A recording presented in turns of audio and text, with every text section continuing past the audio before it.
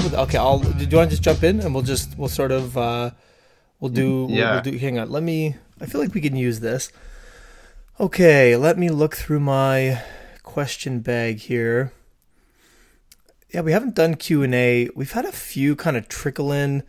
One of them is very technical, so we don't have to get into that. It's more like an SEO thing. I don't know if that's super interesting, but here's a good one.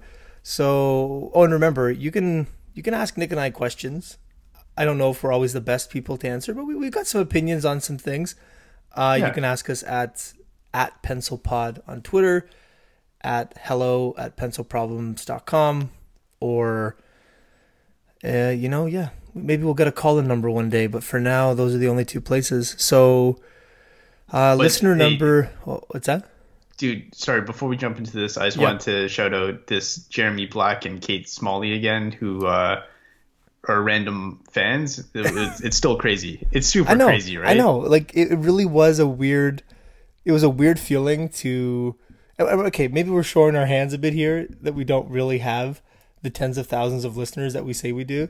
But it was very surreal to see two people talking about something that we haven't advertised and we really don't talk about. Yeah. Randoms. Randoms. I mean, you guys are Yeah. random. We have no idea who you are, Kate and Jeremy. Yeah. I don't think I've ever met you two, Yeah. and I'm so happy about that. So it's Yeah. making Incredible. yeah. I haven't eaten this week because that alone has fed my ego for the whole week. So I've been super keto this week, just feeding off that one Twitter conversation. I'm still convinced they're bots run by one of your your Yeah, friend Al or something. probably by I'm this pretty sure. person who I will not name the name of the person who asked this, but this question comes from a long Okay. time listener, Okay. and I'm going to potentially even say listener number three, Okay. maybe two, but probably three. Okay. And hang on, let me actually get the question. Okay, so the question says, "Hey guys, have you ever worked with somebody who's beneath you, who you think is trying to undermine you? If so, how would you deal with that situation?" So what is undermine? Like So what would you say that means? I think what it means is you've got someone on your team who thinks they know more than you do and might be actively trying to sway the team to either a direction that's not the direction you've set or sowing seeds of dissent amongst the team. Hmm. That makes sense? Yeah. I think a lot of people under me, and under me is like a weird thing to say, but a lot of people on my team, I think, know more than I do about different things. Sure. And But I don't know. yeah. So I don't know. In some ways, I kind of want to empower them to like, yeah, if you like, I want you to shine. No, No, like, no, no. I don't think that's it. I think it's like, okay, so imagine that you have, let's say that you, it's a good example. Okay, so Spin, acquires Sego. And okay, while you were at Sego, your boss, your CEO told you, hey, we're eyeing you up for, we're going to officially make you the CPO. You're going to go C level here. You're going to go CPO. And then all of a sudden this stuff happens. And then Spin is like, no, we're going to bring in an outside CPO. And then they okay. bring in this outside CPO and you talk to them for a few weeks and you're kind of like, I don't know if this person knows what they're talking about. I don't know if I believe Mhm. their experience. Like you kind of just have this feeling Mhm. like maybe you know more than this person. I think Mhm. for you to undermine them would be if they say, "Hey everyone, here's the direction we're going." You're the one in the meeting who's publicly challenging them, who's privately conspiring and being like, "Come on guys, like do we really think this is the right thing to do? Like come on, this is bullshit. Like we shouldn't be Mhm. doing this. Like we should be." And Mhm. then you as the leader are having to fight this potentially disrespectful open battle with somebody at meetings or stand-ups like, okay everyone, so we agreed that we're going to make this game. Okay, Nick, sorry, why did we decide to make that game instead of this one? Like, I mean, I don't know. Like, can you just explain again why, like, you really think this is such a good idea? And it's like, okay, really? We're going to do this in public? Or again, privately, they're like, guys, I'm telling you, I have a friend who works at Sheep and Fox or whatever. They tried to make a game like this. It sucks. Nobody wants to pay $50 for a sleeping app. Like, we should not be doing this. You know, I don't know. I feel like it's a much more, like, it's a toxic thing. Like, you might have someone on your team who's toxic. Okay, well, do you want me to go first? Sure. Okay.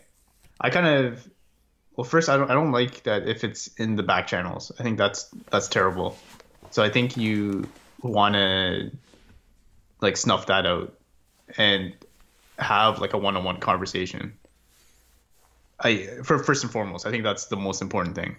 But also to just understand the other person's point of view more, because I think oftentimes, and this often happens, it's just that there's so many things going on, and if say, you know, I'm questioning somebody or someone's questioning me, it also might just be because me or that person or whatever just doesn't fully understand the problem or what we're trying to do and the angle that this person might be taking. So I would just have a one-on-one conversation and just try to explain my point of view or why I'm trying to reason things this way, or why, or try to understand why they think it's a bad idea. Because they could be right too. Like, I could totally be wrong, and that's fine. But I think it's important to have that conversation. I think it just compounds the problem if you don't confront the situation. Yes. And then you just, you know, then you get some weird resentment on the team. Other people start talking, and then it just becomes weird. It's kind of like you're in, like, a high school, like, cafeteria, and there's about to be a fight. Like, everyone's, like, egging everyone on. Like, you know, it's just a weird tension in the room. So yeah, I'd rather just diffuse the situation by just having a conversation, just trying to understand the point of views. That's kind of what I would do. So what do you do if they try to undermine you publicly? Do you challenge them publicly? Do you let it go and then privately talk to them? Do you kind of need to assert some, not dominant, well, kind of dominance? Like, do you need to sort of be like, no, Jim, remember, we had that meeting. We all agreed that we're going with A. If you've got questions, I'm happy to talk about them after the meeting. But, like, let's keep focused. Like, do you kind of correct it in public, or do you just kind of make a note of it and then pull Jim aside, you know, later on and say, hey, that was kind of disrespectful, or I think you're, you know, it doesn't sound like you're on board with this project. Can we talk about why? I feel like the right thing to do is to pull the person aside after. I don't know if I would necessarily do that, but would you challenge them in the meeting? No, if they're challenging me, I wouldn't necessarily back down from that. Right. You're not gonna, yeah. I would respond in terms of, like, my point of view in that room at that moment. But do you let yourself get triggered? I think is like do you? No. Like, if you sense disrespect, do you try to publicly quell it so that you're sending a message saying, I know what the fuck I'm doing. I'm confident. I'm the leader. I'm gonna I've made a decision. Or do you, like, you know, like, because I think. But I think you can quell it without being confrontational, though. Yes, how would you do that? You could, for example, like, play it off as a joke in a way. Like, you could kind of, I guess it depends on what's being said, but I think you could sometimes play it off as a joke, or you throw a joke back to kind of not necessarily punk the person, but you would throw a little jab just to kind of kill it right there without having a full-on argument. Or you would, the right move is probably to just eat it and have a conversation after. That's probably the more responsible thing to do, I think. But I don't know. What would you do? Yeah, good question. I think it depends on how it depends on where I think it's coming from. And I think you have to do that on a case-by-case basis. If you think it's a personal attack, in that the person doesn't think you are fit to lead, which I think some undermining can come from. I've seen this happen with developers a lot, where you have let's say an engineering manager or a team lead who is arguably a much better leader, but might not have the same technical grasp as a lot of the frontline engineers. And then they'll be talking about something technical, and someone will almost try to embarrass them with either something they said that's not quite right, or throw some crazy esoteric programming thing at them. And a lot of times I think that does come from that person saying it either wants their job, thinks that they would do a better job, or doesn't think they need that person. Like, we don't need this team lead. We're smart enough to get by without this team lead. And they're a waste of a body here. Like, just, give us the requirements and we'll go code. This is just an example, but I've seen something like this happen before.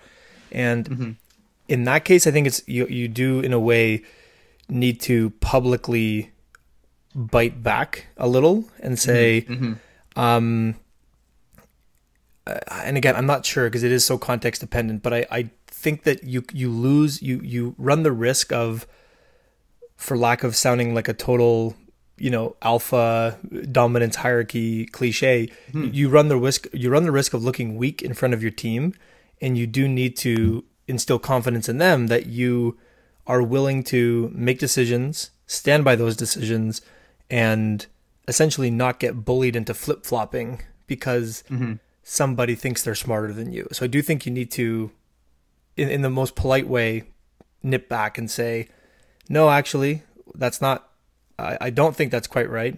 And I'm confident in this decision. And it sounded like we all were on Tuesday. So I'm not sure what's changed, Jim.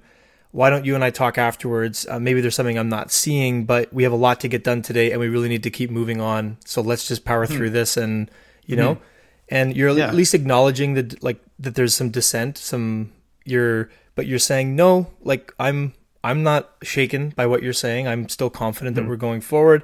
And hey, let's have a chat about this. Or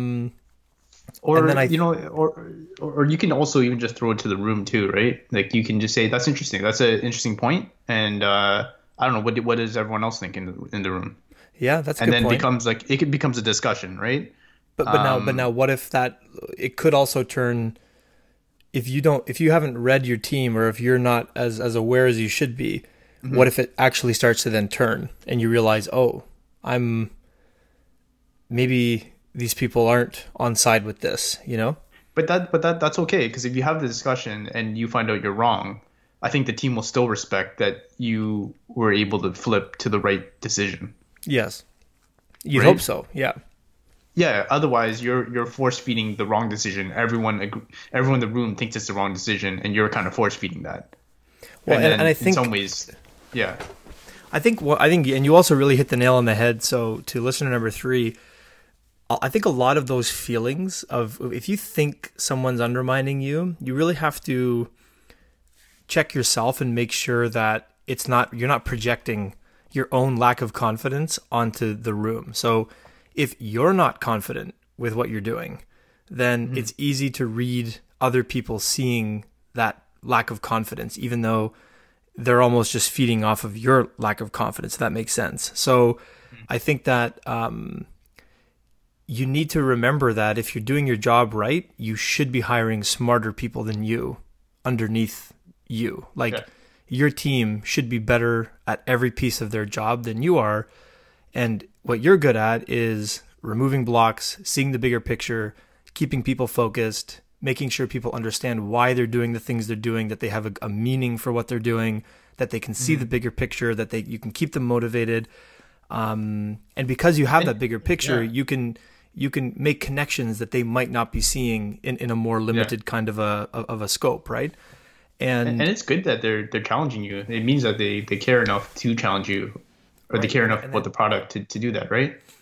Right. And I think that as long as if it's not being respectful, if it's literally being like you're being interrupted, they're using bad language, or they're clearly, their body language is saying, I don't respect you, then that's a totally different, then you're in like a, that person may just be like a toxic kind of culture fit, and you probably shouldn't keep that stuff around. But there was one other point I wanted to make on the, I think the like you said too, asking questions.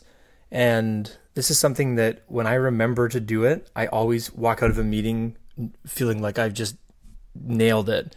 When somebody has an idea, and even though your knee-jerk reaction is that's a terrible idea, or that's never going to work, or just saying, oh, that's really interesting, Jim. Like, why do you think we should implement that in Redis instead of Postgres? And just let them either prove to you that they are right, or talk themselves into a hole and realize that they haven't really thought through what they're thinking, you know? And either way you win, because if they're trying to just be a jerk and they haven't thought through it, then that shows, and they might, you know, be like, oh man, maybe I need to kind of do my homework before I do that again next time. Or if they've got a great point, you get to learn and be like, oh, that's a very valid point. Maybe we should be using, Postgres instead of Reddit. So asking a lot of questions. And I will say too, like if they're being a total like jerk in the room, like the rest of the room knows that too, and sometimes you just don't have to say anything. Right, and don't go back into the mud. Like take the high ground. Don't take the high ground, right? Yeah. Don't be like, oh, well, remember last week when you fucked up the deploy? Yeah.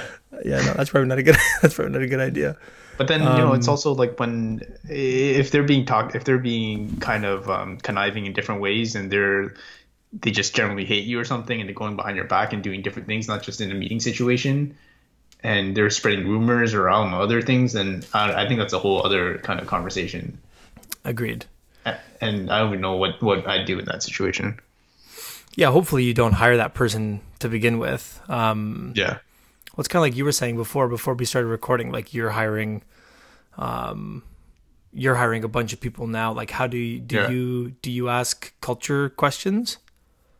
What kind of questions do you ask to tease out if they'd be a culture fit?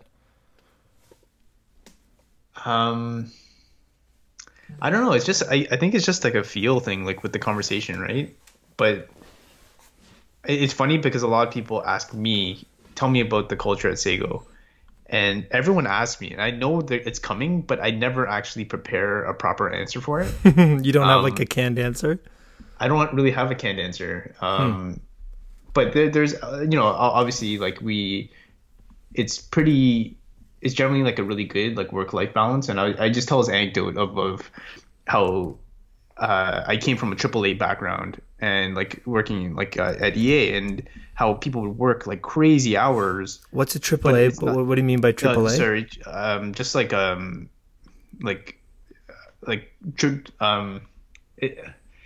I guess it's like a game that is high production. I guess cost and value. I guess I don't know. I just always refer to like anything from a big studio to be AAA. Like AAA as in like in hockey, like a AAA team better than a house league team. AAA. I'm googling this right now. AAA is a classification term used for games with the highest development budgets and levels of promotion. Oh, okay. So it's like specifically for games. Yeah. Okay, cool. Sorry, go on. I didn't mean to interrupt. Well, I don't know if it's just specifically for games, but you use this term a lot in the game industry. But anyways, but you work at a place like EA and everyone works crazy hours, and it's not that I didn't. It's a bad thing. Like I actually really enjoyed it at the time, but that was part of the culture there, and everyone just like works on the weekends. You work until like 7 or something, 8 o'clock.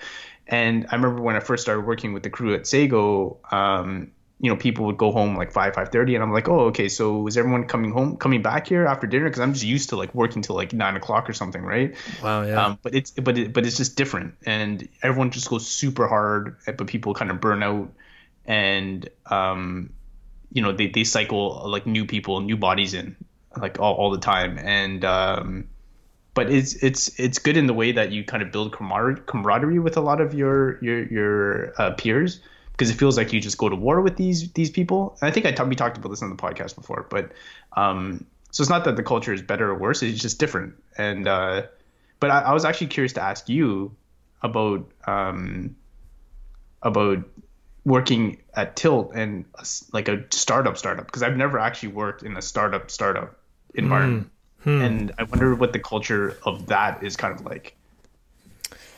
Interesting. Yeah, gosh. A lot to be said about that. I mean, do you mean well, okay, so Tilt was an interesting yeah, I'll kind of give you the so I mean, I really had two. So I was employee number 17 at Top Hat, which is now like, I don't know, hundreds, I think, maybe like a couple hundred people now.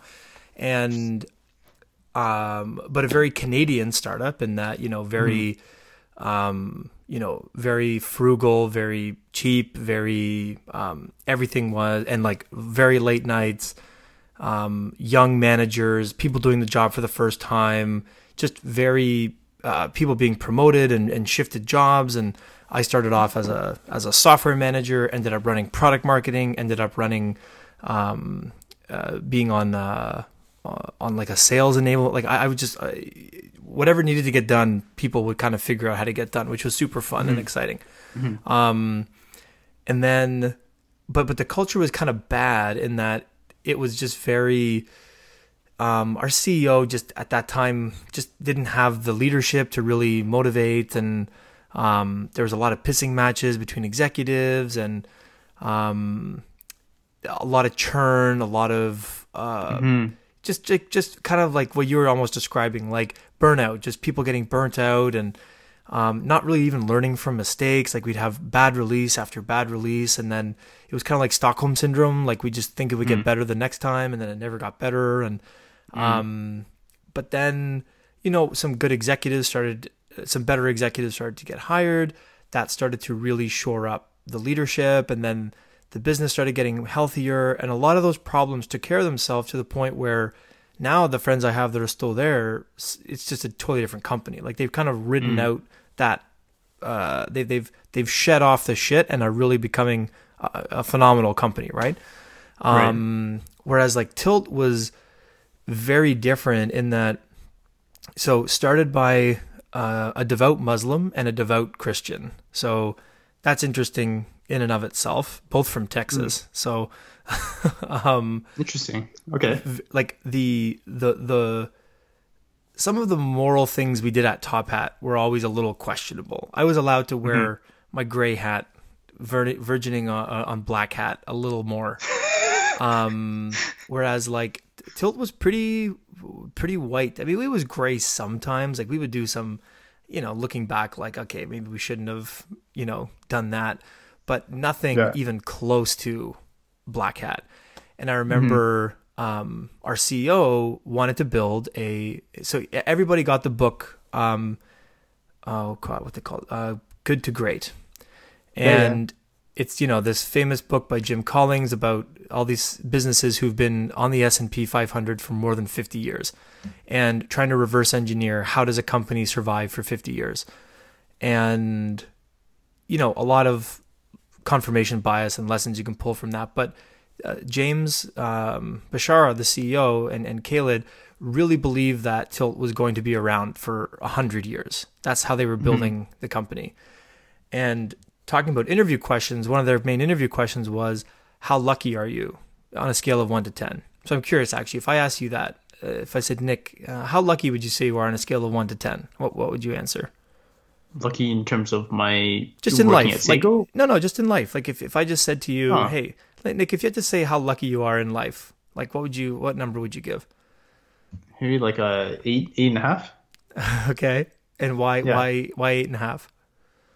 Well, just even being born in like Canada, being born in a good situation, having a decent job, having, I don't know, like family, having a good support system. I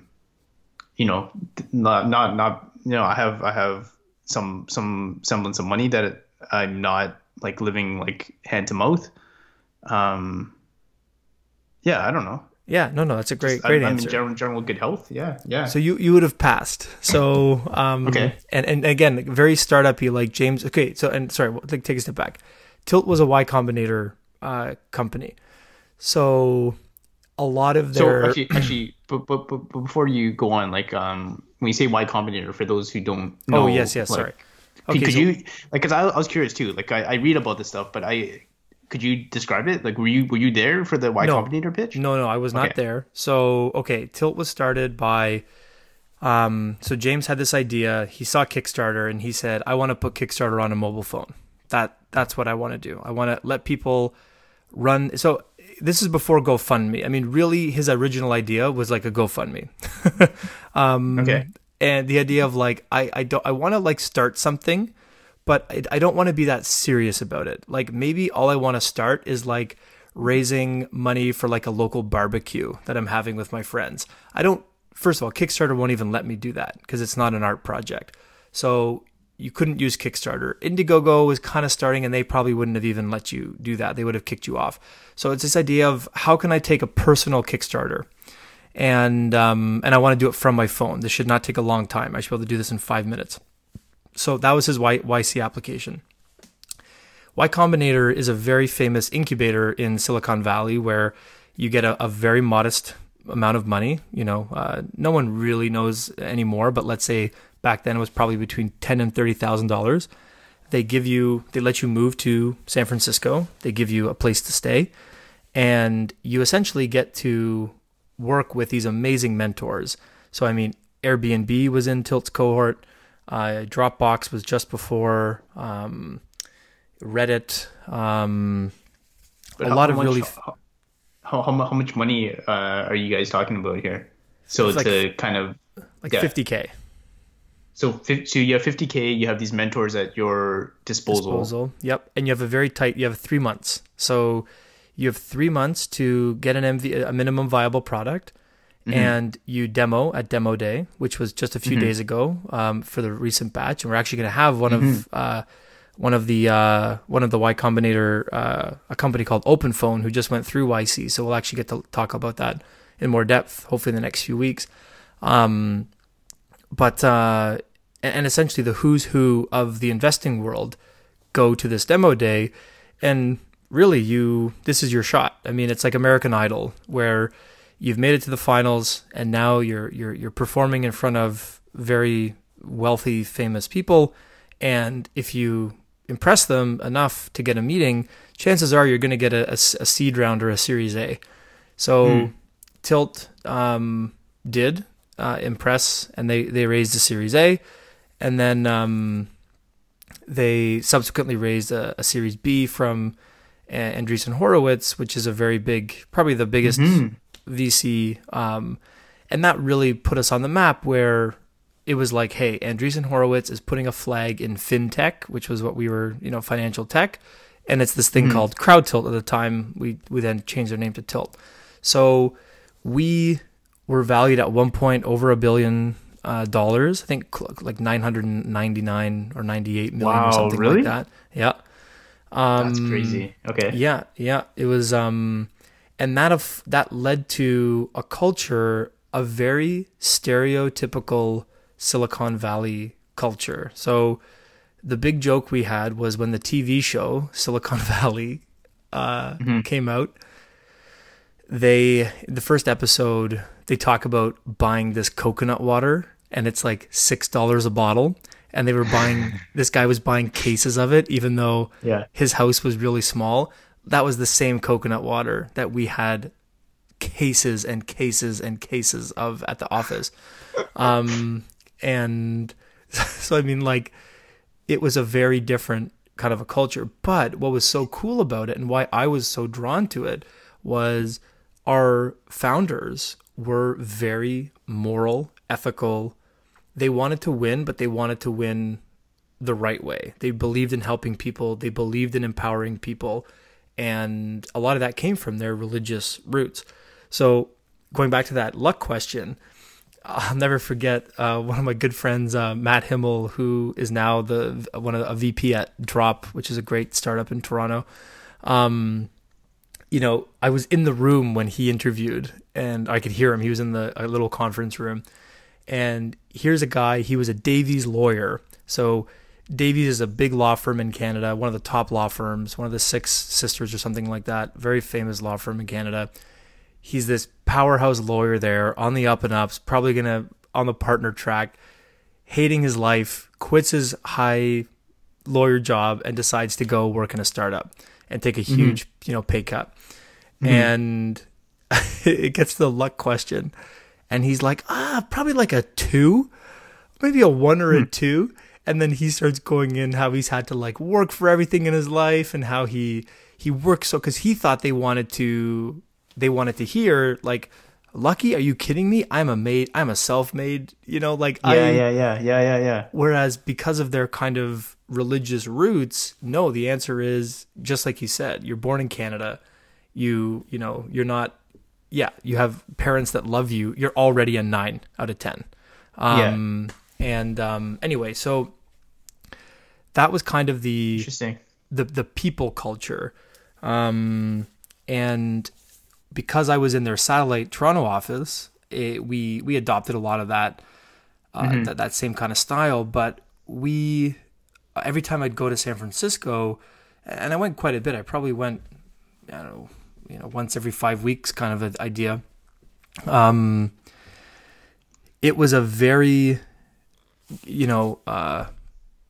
super broy. Was it kind of broy? It was a little very broy, right? Yeah, very broy, because we were dealing with college fraternities a lot, so very broy. We but it was just, I mean, I would go there, and now I'm kind of weird. I wouldn't get an Airbnb. I slept in the office. I like when I'm traveling for work, I'm there for work. Like I'm not there to. I'm just and I work all the time. Like I work 20 hours a day when I'm there. But everybody worked like that. So it was one of those environments where people were, maybe in at 10 or 11 in the morning, but they'd stay till 9 or 10, 11 at night. And they'd be like playing Super Smash Bros. And Mario Kart. And every night there'd be drinking and barbecues and video games and people would invite their friends over, like their husbands and wives would come and like just eat dinner, because we had and EA was like that too. Like they had like such crazy facilities there. Like you had like a full on soccer field. You had like an NBA size like basketball court. You had like lunch and dinner there, arcades. There's so much stuff, right? Exactly. But you kind of live there, right? And that's encouraged. And so everyone kind of works like crazy. But I understand. I realize, when I say like Sago has a good work-life balance, but it's also, I think, built like that because it's built to kind of sustain a little bit more. Because I feel like that kind of lifestyle, it's not sustainable, but it also, I feel, is indicative of this like high stakes game that you guys are playing. Because just to rewind, you were saying like you guys are at one point were worth like $900 million. Well, valued at, yeah. Oh, sorry. Valued at $900 million. That's insane. And it's insane, yeah. Yeah, but how do you guys even get a valuation of something like that? Is it just based off of your projected growth numbers, like your growth numbers as of today and what it could be like 10 years from now? Is it based off like your, I don't know, I guess you guys define a few key metrics and that's how it's based off of? Like how do you guys get to that? Yeah, and I can't remember. I'm not going to quote actual numbers now because I honestly I forget some of them, and some of them I probably shouldn't say. But so we had a few very important metrics that investors look at at our in our advantage. We had definitely hockey stick like growth, so bordering on just exponential, or it wasn't exponential, but it could have easily gone exponential because we had network effect. So the app was definitely better if you had your friends on, and so then people got their friends on. So that was really good. That we had that going for us. The reason why the valuation got so high was they, in a very smart way, the management team made a decision to grow internationally very quickly. So now we can talk about why maybe they shouldn't have in a way done that, but at the time when we were really in our kind of swing, really about 6 months or so, 5 months after I got hired, I mean, we had an office in Toronto. We had an office in London. We had an office in Australia, and we were launched in Canada, Australia. We were launching in France and the UK, and we were obviously in the US. And our growth numbers in Canada and Australia were very strong. And think of that story. You go into an investor meeting and you're like, oh, by the way, not only are we growing in the US, but we have a Canadian office that's growing. We have an Australian office that's growing. We have a London office that's just about to start. Like, all of a sudden, people start to look at that and say, wow, like, so, okay, there's this really interesting phenomenon with VC-backed companies. And I'm kind of talking out of my ass right now because I'm not 100% sure this is true, but I'm going to kind of assume it is. So if you've been following what's happening with like Tesla right now, how there's these crazy fluctuations, right? Yeah. Now, sorry, this is kind of maybe a bad comparison because that's a public company. But what's happening is, as an investor, you have to look at Tesla and say, okay, I don't even really think they deserve this or they deserve this valuation. But they seem to be growing in these key areas faster than other companies are. So if I'm going to make a bet on this market, like if I'm going to put my money in electric cars, I don't even like Elon Musk and I don't even really like what he's doing. But if I just give him more money, that might be what's actually holding him back. Like, he might actually be limited right now by money, and he can solve his problems with money. So I'm just going to keep giving him more money. And this is what happens with Uber. Like, Uber is not cash positive, but they've raised over $1 billion because people keep looking at their growth and they're like, oh, you guys just still need more money. And that's why they keep giving them more and more money. So we were in that same boat where we weren't making money, but we were putting up enough numbers where we were able to tell investors and not trick them. Like, it was a real story. Like, look, we just need more money. So like in Canada, we were growing by word of mouth, university by university. And it was very easy for us to paint a picture to an investor to say, we need to be on, every TV. Like, we need to buy national TV ads. We need to, sponsor the Toronto Maple Leafs. We need to, because we're already growing by word of mouth. We just need an extra $50 million into this market, and we'll take the entire market in a year, and the banks won't even know what hit them. But it's kind of it's kind of crazy that you guys would just paint because when you're talking to investors, you're essentially just painting a picture It's all talk of like potential, right? No, but it's also, you got to remember though, it's backed by so every VC has analysts and they have third party. So I mean, like you hear about like due diligence. So when we'd be raising money. Oh man, like my boss, who was our head of growth, I mean, they would just they would send you an email with 50 questions, and the way in which you answered and proved your answers with data that they could objectively verify would make or break whether or not you were going to get an investment or not. I mean, it's not just would their analysts actually go into like your mix panel or whatever and look at what your sure. MAU, DAU is and all that? Yeah, okay. for sure. We'd give them access to our databases and I mean, not everybody. You'd have to get serious enough in the conversation, sign your life away from a contract NDA perspective. Yeah. Because again, a lot of investors. So here's a great little anecdote about, again, what happens in the Valley with these companies.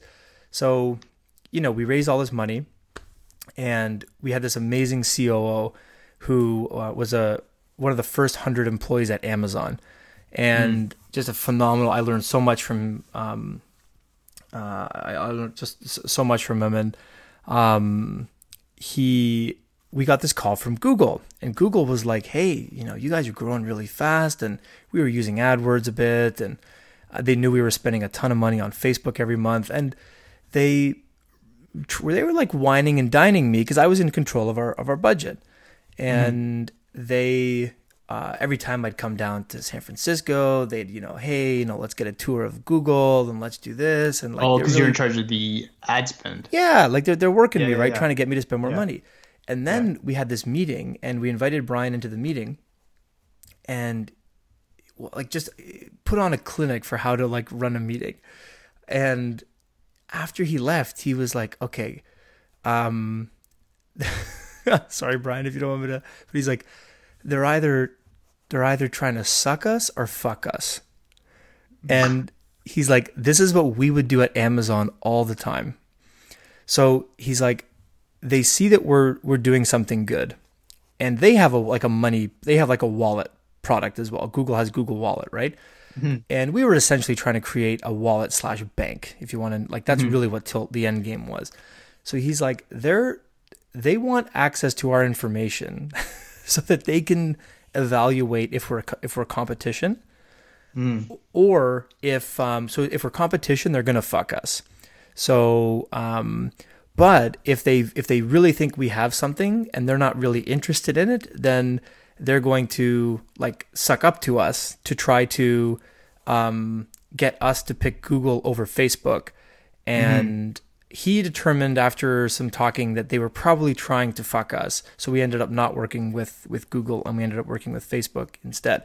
So like, there's all these kind of weird like things that you know, everyone's trying to get a piece of you because you're valued at such a high valuation.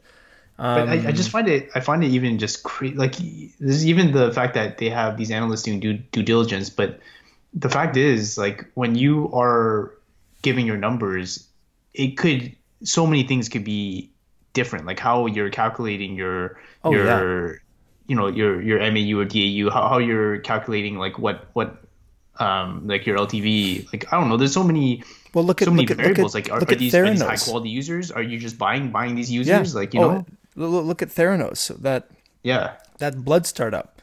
Yeah. They raised over $1 billion, right? I think over $1 billion, or like close to it, and it was all, they were faking most of their data, and they were very good at faking their data.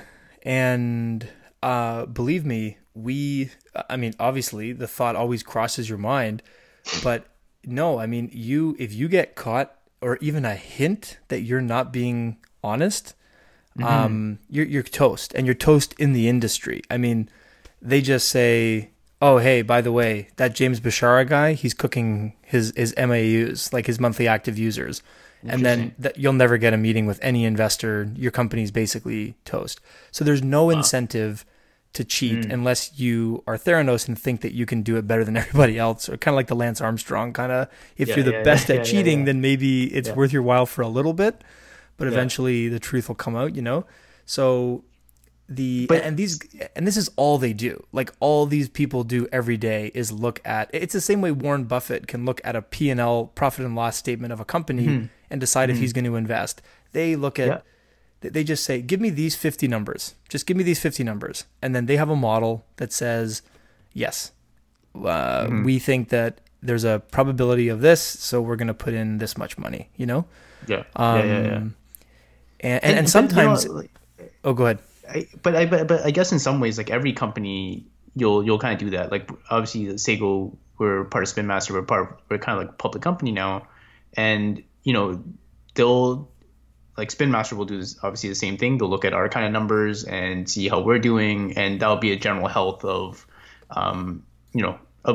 Sago. But I guess the difference, though, to me, is just the stakes feel like they're just higher in a startup environment. It feels like it's make or break. Like, when your valuation is shifting so much, like, day to day, and that growth number matters so much. I don't think so. Because I think it's much worse when you're a public company, because we had a lot of people at Tilt who came from Rackspace. We hired a lot of our engineers from Rackspace, and they went public a couple of years before a lot of them came to our team, because Khaled, our CTO, was from Rackspace. And they said that it became so distracting after they went public, where, you know, you just walk by everyone's screen and they have the ticker on their desktop.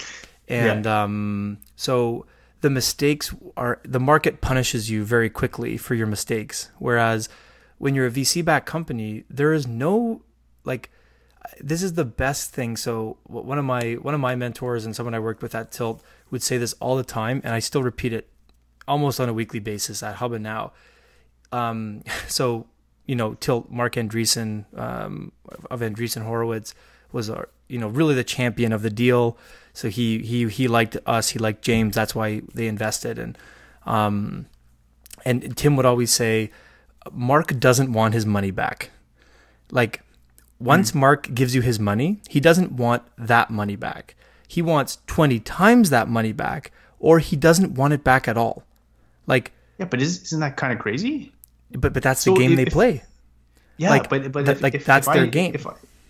But if I invested like $1 million and I expect that to be 20 million or nothing, you need to be constantly showing that kind of growth. No, you don't. You need to make 100 $1 million bets and hope that one of your 100 turns into Dropbox, which is what happened for them.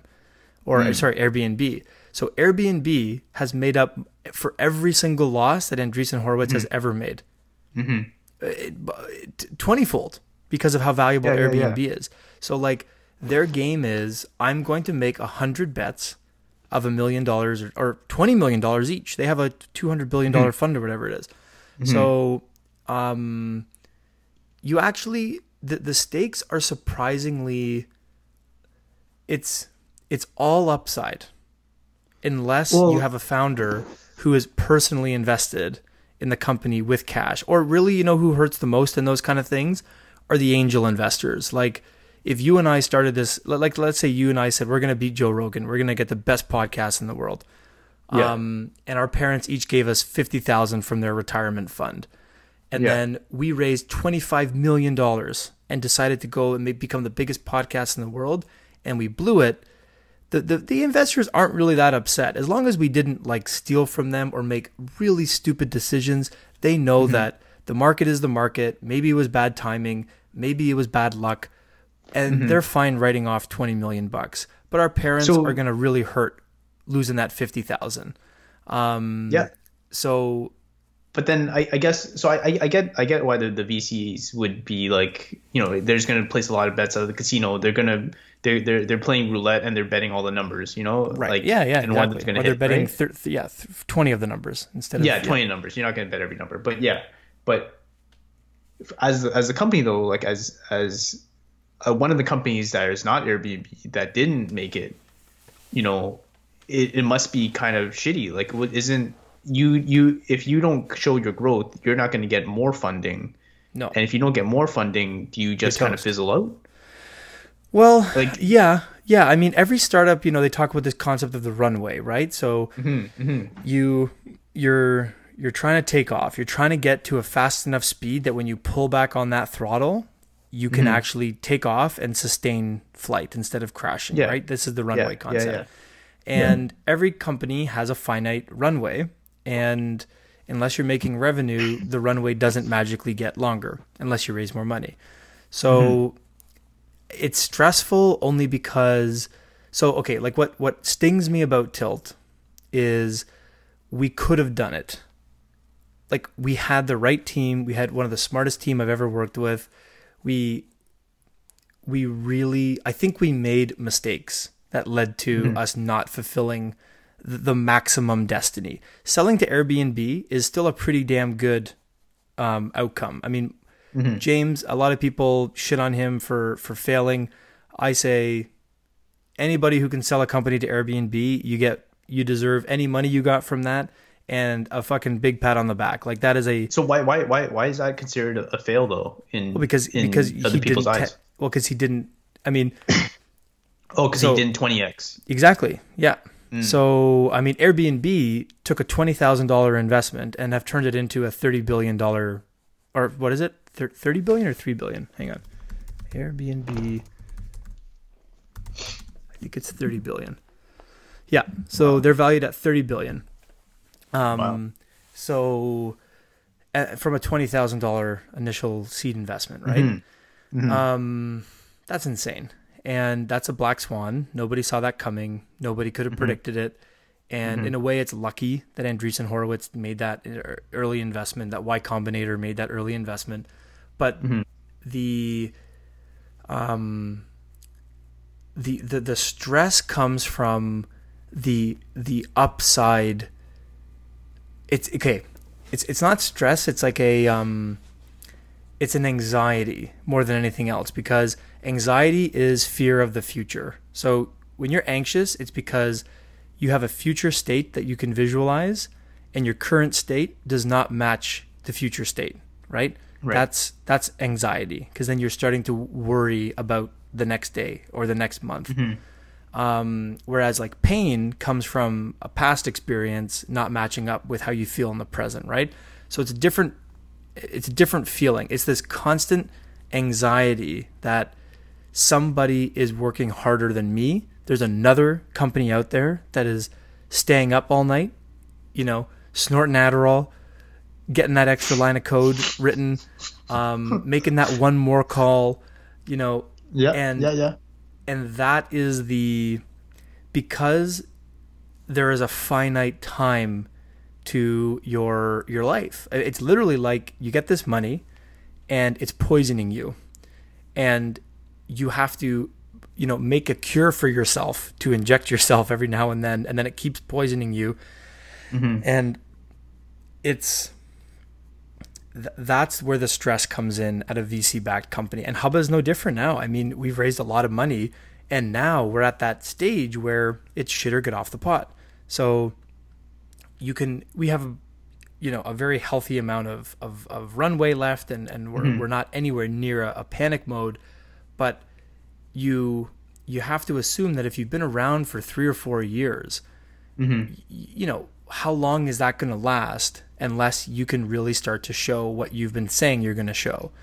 And so, we don't have to talk about it in terms of Hubba, but in terms of like Tilt, like I assume that's kind of where you guys were, because you didn't become a $30 billion company. So you were, I wouldn't say meandering, but I assume you guys were trying to find your footing in terms of like what is going to make us explode into this giant thing. Yeah, of course. So for the VC, if you're cash flow positive and you're making money, but you're not making 20x money, what do they do? Are they gonna just not give you? They're not gonna back you anymore? Are they gonna shut the ship down? Are they just gonna let it run? What would happen? Oh yeah, no. Like once you've taken that kind of cash, if you just decide to like build a little lifestyle business, and like you're making money and you're making 500, $1 million, 2 million, 5 million a year, that's not going to happen. I mean, they'll just shut you down.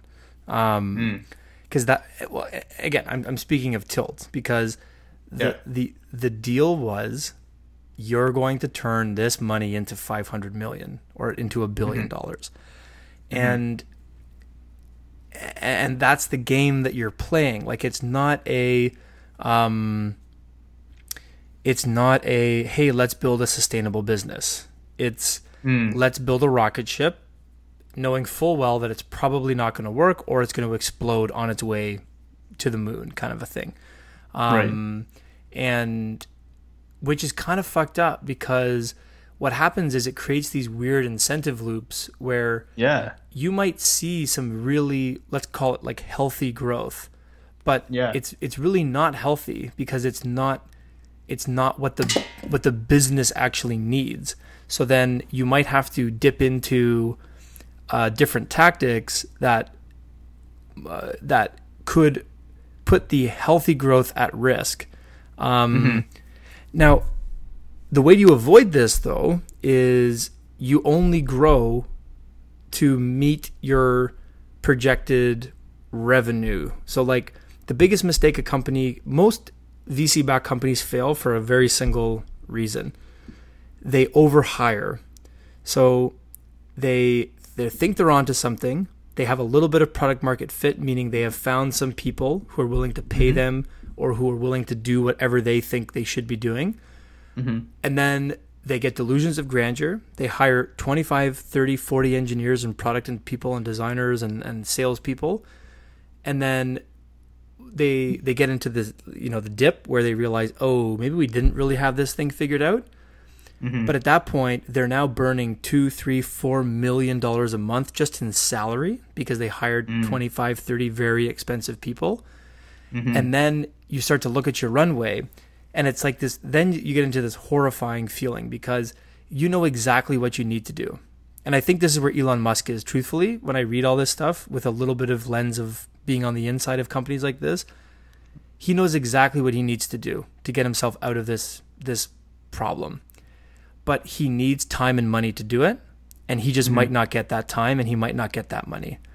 And he made a mistake in that he probably shouldn't have built this giant factory, or maybe he shouldn't have hired these 500 people, and his burn got too high, and he doesn't now have the time to take those learnings and pivot fast enough. He's going to run out of runway.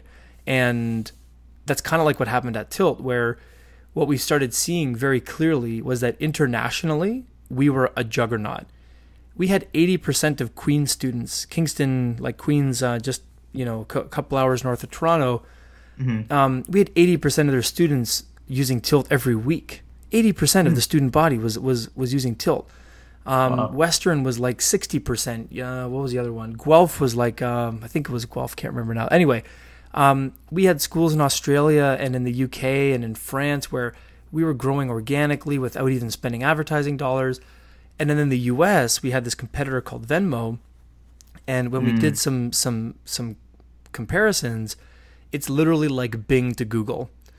Venmo is so entrenched with college kids and young millennials that we were akin to Bing, and we tried to show our execs and we tried to plead a case that maybe the U.S. is actually not where we should be spending our time, even though that sounds kind of crazy because it's the fucking U.S. and it's America and it's the biggest market and there are all these people who have phones and like all the stuff kind of aligns up, but in Canada, we have no Venmo.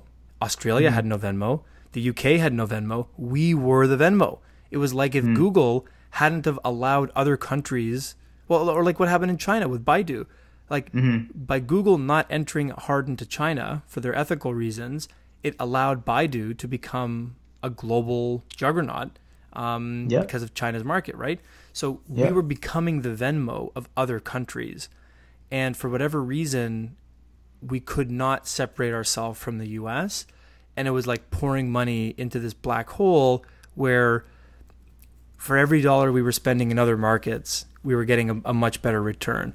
So in hindsight, or if I was running it, I would have cut off the US operation and I would have focused internationally. And I think we could have grown to a point where maybe we could have re-entered the US market.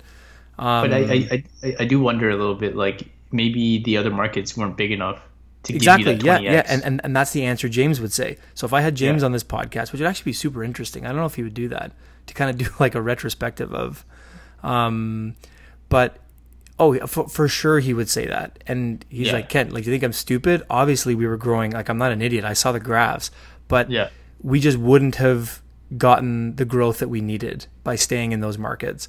And as much as you love to think that's like crazy. That's crazy because potentially you might not be 20x, but you could do like, say, I don't know, hypothetically you're doing say $10 million a year in profit or something. Oh, sure. And it would still be like, nope, that's not enough. We gotta pivot from this. And one of the saddest things of those kinds of startups is you really, this is where it kind of breaks people, and you have to be a certain mindset to thrive and then want to go jump in and do it again at another company and not just give up and like go work at IBM or something. Is you'll be putting up numbers that objectively are phenomenal numbers, like numbers that you should be proud of, that other companies and other teams would dream of getting your growth numbers, but they're just not good enough because they're not the numbers you need. So getting 5,000 people a day to download your app might sound great, and it's not that great. Your projections say you need 25,000 people. So you're like, okay, fine. You go and do that. You're like, 25,000, done. I did it. Sorry. It's now 6 months later. Our projections say you need to be getting 75,000 people to be downloading the app. And you're just constantly jumping through these hoops. And it's, for me, I love that shit. It's like you're never done. And and I'm actually curious for you, because I look at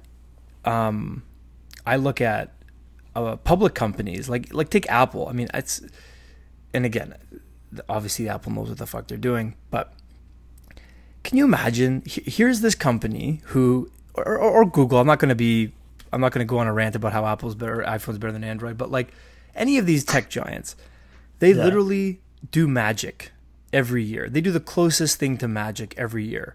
Our phones get faster and thinner, and they can have AIs that call restaurants, and they have cameras that are better than DSLR. Like, they do these magical things every year. And if they don't keep up that magical pace, their stock just drops because like, it's not what you did last year. It's what have you done for me lately? Yeah. And that must be fucking exhausting. Like, how crazy is it that, like, I don't know if you saw this thing about the iPhone 10. I think this is so funny. So last year, headline comes out, ooh, iPhone 10's not selling very well. Downgrade Apple, right? They lose billions of dollars overnight because the iPhone 10's not selling well. Yeah. 2 weeks ago, they released this news release. You know what? This is the best phone they've made. Everyone is so happy with it. They're not sure how many iPhone 11s they're going to sell because everyone's going to keep their 10s. Ooh, downgrade. Your phone's too good. It's too good. Like, what? Like, that must... Yeah. And I mean, they love it because they don't care. They're making so much money. But the fickle frustration of what does success actually look like? And if you have a CEO who's obsessed with your stock price, it must create really weird incentives in your company. So, like... And again, I know there's a lot of stuff you can't... I'm not asking you to talk about Spin and Sego because you really... You can't. But, like, is there any truth to that? Like, have you felt any... So, like, how... Yeah. Yeah. So I guess at Sego, it's different. Like, if I was closer to, like, the Spin, like, I guess, like, executive team or something, I'm sure there's a lot of pressure and all those things, like, these huge swings that happen. But... you know, we're a little bit sheltered because we're essentially like one of the brands of Spin, right? So we just get to be, we have the luxury of just being really focused on Sego and making Sego as best as we can make it. But I can totally see that. And I see that even for myself buying stocks and anything, like, it's such an emotional game, right? Like, I bought Twitter just because Donald Trump was all over Twitter. I'm like, okay, a lot of people are going to start using Twitter now. And obviously it doesn't even have to be profitable. They don't have to be making money. It doesn't, like, tech companies don't operate like a regular company, right? It's not like a bank or something like, oh, okay, here, you showed some profit. Okay, cool. The stock price goes up. It doesn't work like that in the tech game, right? No. And this is another reason why you hear, like, Elon Musk trying to, he wants to take Tesla private. Because of all these kind of weird fluctuations and swings that are happening, right? Because people are either bullish or the bearish on Tesla for different reasons. Could be someone just reported a picture of this, I don't know, the new 3 or something, and then it's like, oh, this looks terrible, so okay, the stock price is going to drop. And it's kind of crazy how, like, especially in the age of social media we're in now, how something as simple as, like, a picture or an article will swing things so drastically and has nothing to do with actual profit or losses.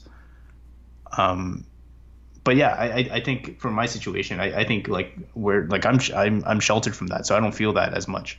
Right. But I'm sure a lot of people do kind of feel that at Spin, for sure. Well, yeah, and it's just I mean, I think the dream must be to just make enough money to be private. Like, I'm seeing all this stuff about Airbnb, and, you know, I have friends there from the Tilt, from the Tilt acquisition, and I mean, I think that you know, there's part of you that wants to go public because you own shares now in this very profitable juggernaut of a company, and overnight you're gonna, you know, have life-changing money or close to it.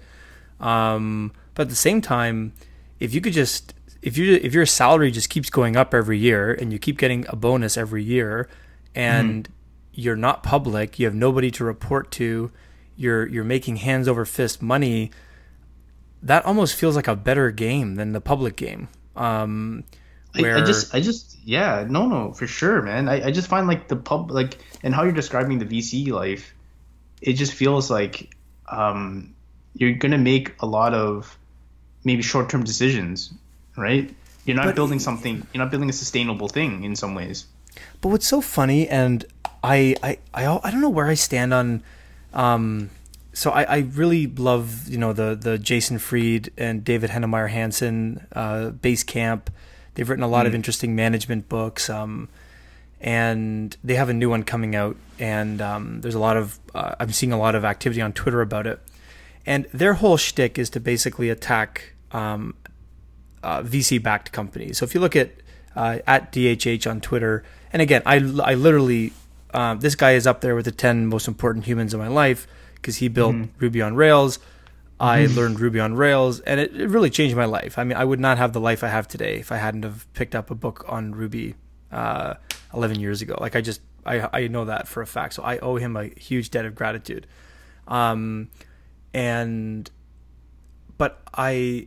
Their whole shtick is to basically go and tell these VC-backed companies that it doesn't have to be this way, because they can point to their company, which has 4-day weeks, works very sustainably, makes hand over fist money, and is just not crazy like these VC-backed. Like they would look at Tilt and me and be like, why did you do that? Why did you give 2 years of your life to that? But at the same time, I think it's easy to say that, but it's very hard to build a company that I think they're the outlier, or they're just so lucky that but then I have another voice in my head that's like, but that's not true. There's thousands of lifestyle businesses that are making, $1 million, $2 million, $3 million a year. The owners are taking $500,000 or $600,000 out of the business a year. And we've talked about this, but if I'm being honest with myself, if I'm starting a company, that sounds a lot better than let's go try to become billionaires. I would much rather have a more sustainable, comfortable life as a millionaire than trying to become a billionaire. Yeah. No, I agree 100%. But I also wonder, like even like Spin Master, we're not kind of prone as much to the fluctuations as as a Tesla or a Twitter, or like even like an Amazon's fairly stable. It's very stable now, but there's a lot of tech stocks out there which fluctuate a lot. And I wonder if that fluctuation in public companies is really something that is maybe more unique in tech companies. I wonder why that is too. Maybe because they're not, most of them aren't profitable, and it's all based off potential, right? Well, yeah, and I think again, it's this idea of you're working on borrowed time and borrowed money, and But at the same time, though, that money can allow you to do things that other people can't do. Like money is a superpower, and if you spend it properly, typically on people, if you spend the right money on getting the right people, then because that's always going to be your biggest expense as a startup is your team, then you do have a superpower if you have more money. And I mean, even on a very small scale with Able Cells, I look at it and I'm like, I almost could justify raising money for this now and saying, because there are some problems I have that money would solve. So if I had an injection right now of, $500,000, let's say, I could buy in crazy bulk. I could afford a special license, a special importing and exporting license that I can't afford right now. That would essentially reduce my duties to zero. I could easily afford pick and pack. And I could run a model that says that if I market this thing correctly, and if I hit these metrics, and if I do this, and if I do that, and if the world aligns and the US dollar fluctuates like this, in 5 years, that $500,000 investment will be worth $3 million. And I mean, that's a plausible future, but I'm not going to do that. But it's tempting when you have this tech company, or like even take our conversation last week around someone comes to you with this idea of AI meets recruiting. Mm-hmm. If you can convince an investor, kind of like we were saying last week, that look, this is going to be a thing. Okay, AI and investing is going to be a thing. Mark Andreessen has invested in ZipRecruiter. Okay, so they're not going to invest in any other AI recruiting companies. Sequoia has invested in Lever, and they're not going to invest in any other. And then you find the investor who hasn't yet invested in a AI-based recruiting tool, and you say, so, Mr. Whatever, Social Capital, what is your AI recruiting investment going to be?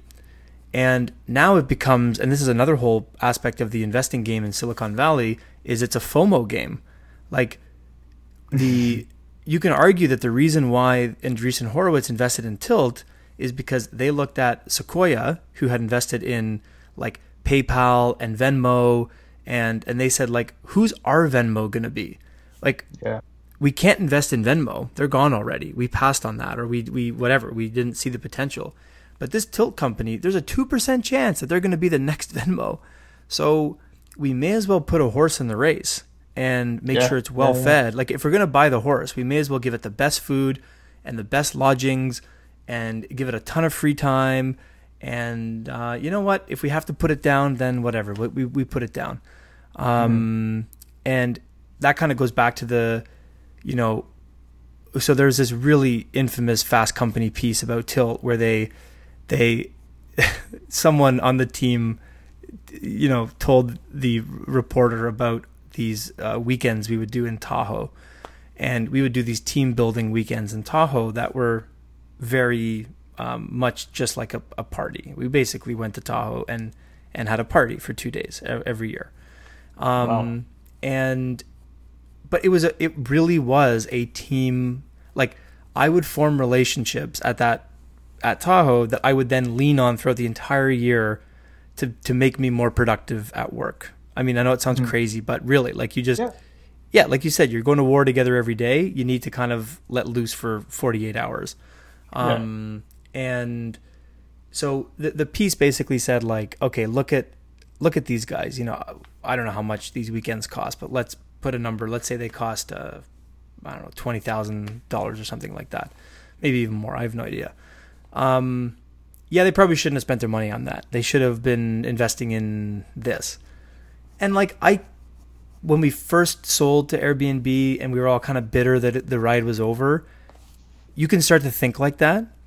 But again, the truth is that that was a good use of the money, in that 50,000 is not going to make or break your, like, if you're worried about spending $50,000 anywhere in that kind of a company, you're already in trouble. Does that make sense? Yeah. Like, now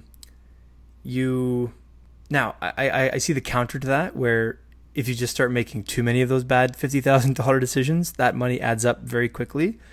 And the biggest one is people. Like, if you just hire too many people, I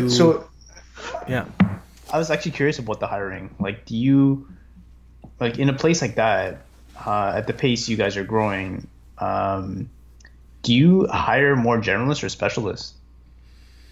It depends on your team. So on the dev team, we would be hiring specialists as you get bigger.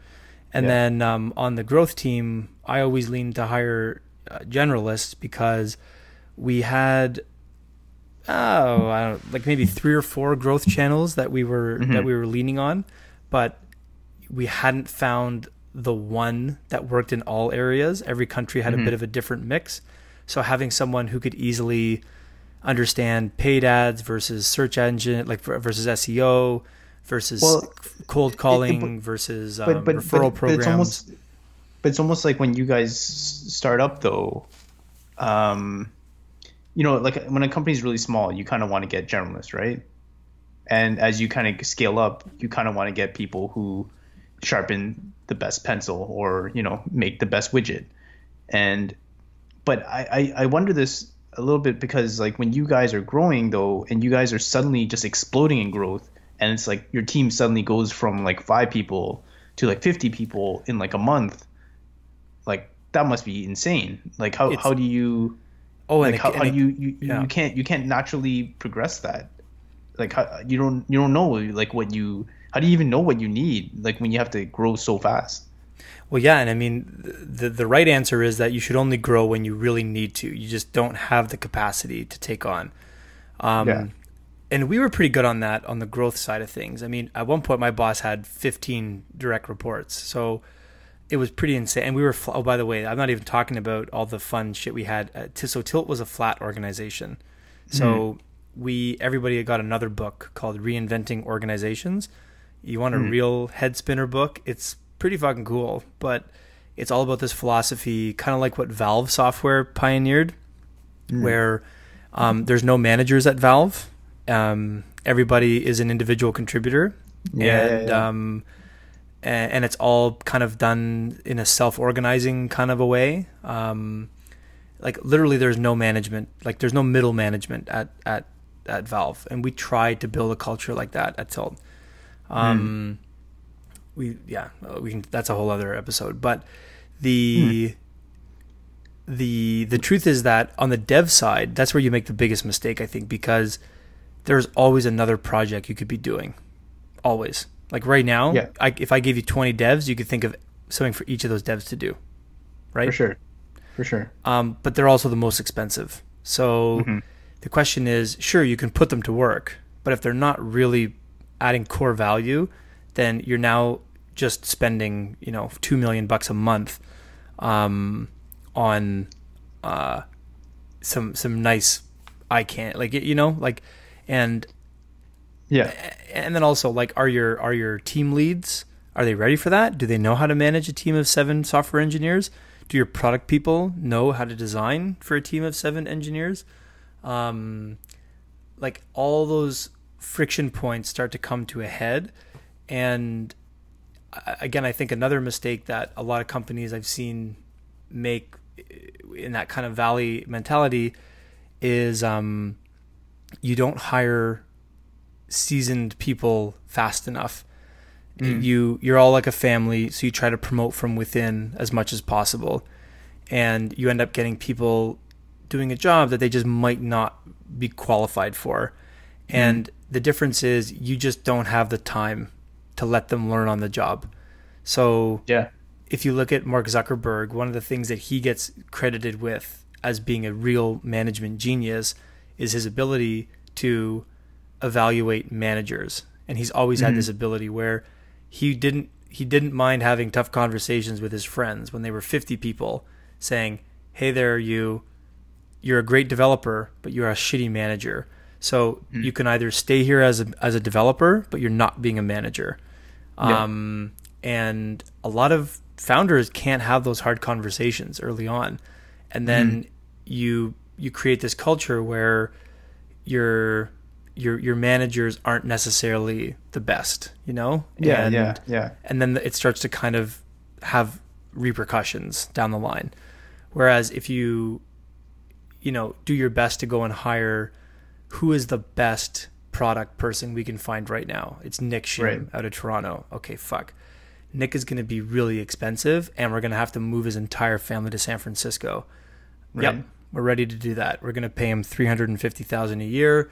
We're going to give him $150,000 relocation bonus. We're going to give him 50,000 shares, and we're going to expect him to work 16 hours a day. Are we ready to do that? Well, for Nick, we're ready to do that. I mean, that is probably what more companies should be doing. But everybody wants to be Facebook. Everybody wants to be Airbnb, where the founders and the original team managed to actually hold on to the reins. And it's also easier too, right? In some ways, because you look from within, they understand the business, they understand the problems that you have, they understand the team. So in some ways, it's more enticing, and especially when the stakes are so high, and you're like, well, we have like 2 years to return a 20x growth on the initial seed investment. Like it's almost like you have like the stakes of the game are so high and the timelines are so short. Like if I'm gonna go look for that Kent guy, it's gonna take me a long time to find this guy and to entice him to come over and all that stuff. So Yeah. you know, But can you afford to? Can you? I mean, did you agree with that sentiment that you really you can't afford to hire the wrong person?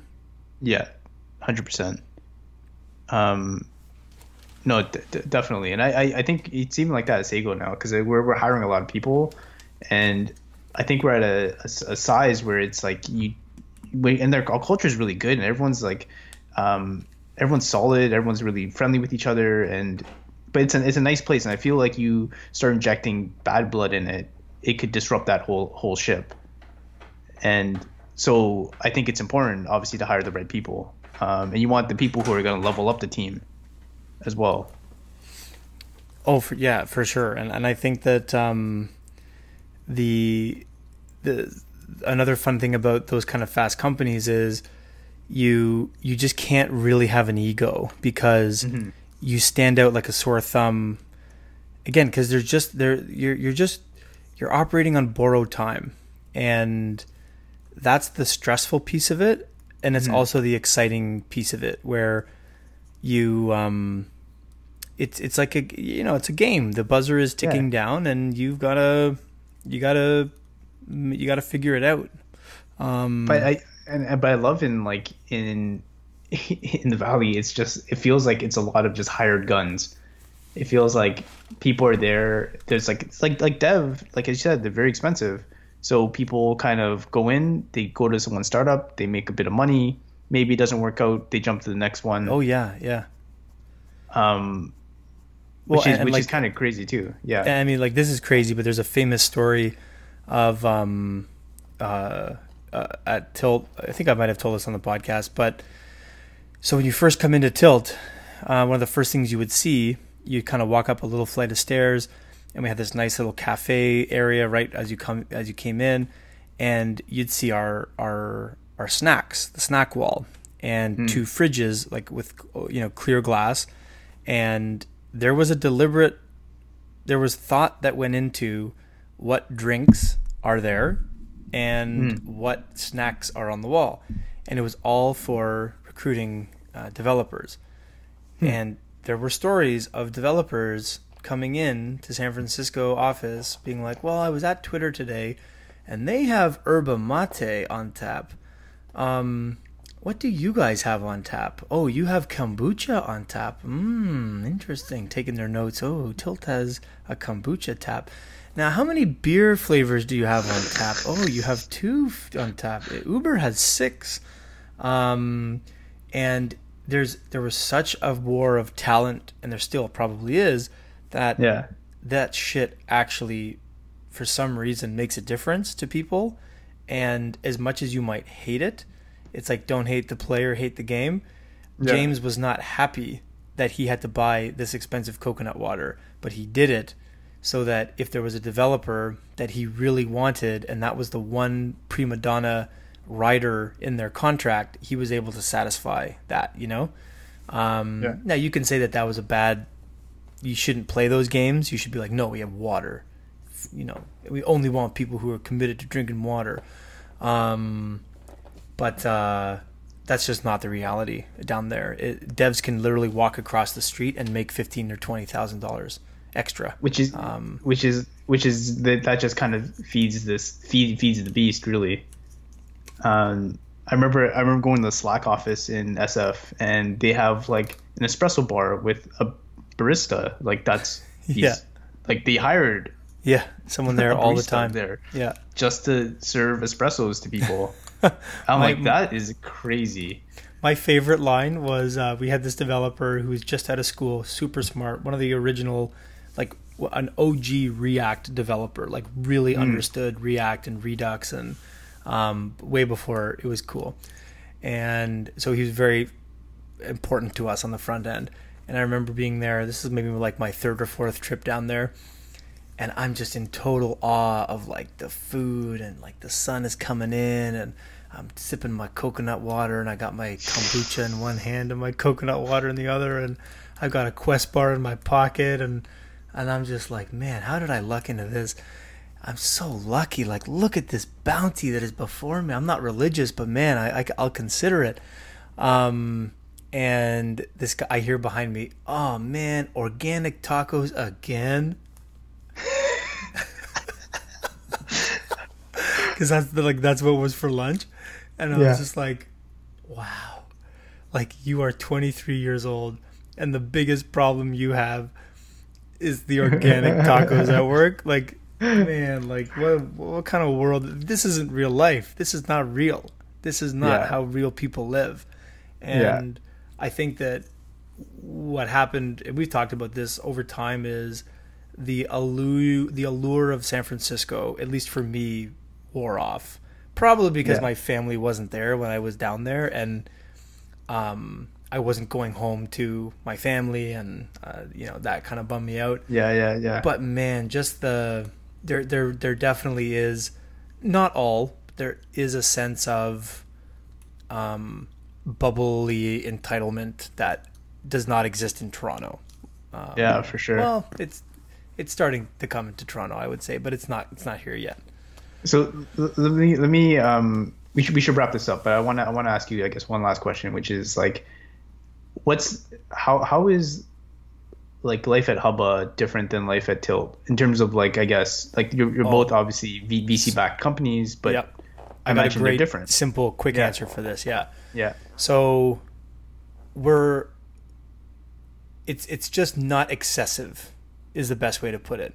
Like, we have an espresso machine, and we have Nespresso capsules, but we get them refilled every 3 weeks or something. But if they run out after 2 weeks, we wait a week until they come in, Like, I know that sounds like a stupid thing, but it's a very crucial, like, we believe in making things comfortable, but not too comfortable. And that I love. Like, when I was interviewing and they're like, oh, so we don't do lunches. I was like, yes. Like, you don't need to do lunches. You don't need to feed me every day. That is an unnecessary feature of a business, and I would much rather take that money and put it to work acquiring new buyers. So okay, but is that a consequence of almost, I don't know if you guys are backed by Andreessen Horowitz or whoever, but does VC probably dictates the terms of the game? No, because our CEO is also in his 40s. So he's just been around. Our whole executive team has been around. They raised money more on their terms, in that like, Ben has a clear vision of the kind of business he wants to build, and if that means that his growth will be stunted, or he'll have to take a down round, or he's not fazed by that, because he's not kind of bought into this whole cult of CEO. I think that the biggest difference is there is no Tilt was essentially a cult in the best way possible, in that we all had a common belief, we had undying faith in our fearless leader, and we probably had a distorted view of reality, right? Hubba is very similar, but we don't have any kind of hero worship of our CEO, and we're encouraged to have a life outside of Hubba, whereas at Tilt, the idea was to just bring everything into Tilt. So, like, if I had have lived in San Francisco, I would have been. I mean, Christina and Jack probably would have been at the office every night, because, like, our friends would have been like. Here's a good example. At Tilt, your friends were the people you worked with. At Hubba, everyone has their own group of friends. Like, we hang out every once in a while as a group, but we all have different friends. Whereas at Tilt, there's a very clear, we're all friends. And but that must be a consequence of the terms of the money that you're getting. No, I think it's just the culture of this. It's the culture. It's the culture that the CEO. it is, but then it's also like the CEO would have to negotiate the terms that allows that kind of lifestyle. I don't think You know so. what I No, mean? I think that like okay, once the investor likes you and believes in your business enough to give you money, they don't Yeah. really tell you what to do. Like No, no, they're not but but I assume with the money, like so if you're like a Sequoia company, they want a 20x thing, right? So sure. they might want 20x, but they're going to say we want 20x in 5 years, 3 years, four, on whatever that timeline might be. So and that kind of dictates your runway. But when they're going to your CEO at Hubba, and they negotiate these terms, your CEO might be like, no, you know what, that I don't want the money if that those are the terms because that's Maybe, going to maybe. force But us to but make I certain decisions, right? but I would argue I'll bet you that Hmm. Hubba is more similar to Tilt than I might because I don't know what the terms are. I don't have that kind of insight. Hmm. But I mean, I just think it's the way, our CEO has two kids and he's in his early 40s. So Hmm. that just, it all kind of starts from the top. Like um, he wants Hubba to be successful and he works to make it successful. But he also kind of knows that there's a world outside of Hubba and he sets that culture accordingly. He could easily run us and create us into a cult if he thought Hmm. that would increase our ability to 20x. I think he's made the decision that it's actually better if Kent can leave at 4:30 or 5 and then go do a few Hmm. hours at night. That's actually a better culture fit for him. So like, you know what I'm saying? Like I really think it's Yep. just it's the decisions that the CEO sets and it's the tone that they set. And like I'm trying to think of other. I can't. There's a few. I don't know, so I want to call anybody out, but there are Hmm. definitely companies in Toronto that I would say are more Silicon Valley. Hubba is very un-Silicon Valley, Hmm. Hmm. whereas others I can think of are definitely more like Silicon Valley. And Right. I think it has a direct relationship to the experience and age of the CEO. It would be my Hmm. if I had to create a heuristic, it's like, oh, how old's your CEO? Oh yeah, okay. Have they ever done this before? Have they sold a company? They have. Okay, that makes sense. That's why you Yeah. guys. Okay, I get it. Oh no, they're 22. Okay, yeah, I get it. They're. Let me guess. You play frisbee. You do stretches together. You have a theme song, and there's a special clap you do after each meeting. Yeah, yeah. How old is your CEO? 24. Yeah, that's what I thought. Okay, Yeah. So Did you guys have a theme song at Tilt? we didn't, but we had a special clap that we did after every town hall. Yes. Really? Oh yeah. Well, what I, was I the clap? literally remember. I Do literally the clap. remember walking into a conversation where we had theme music during our town halls that would cue in at different times, Hmm. and I will never forget. And James, if you ever listen to this, I know you'll just love it because you were so shameless about it. He's like, guys, we gotta. This is how we talk too.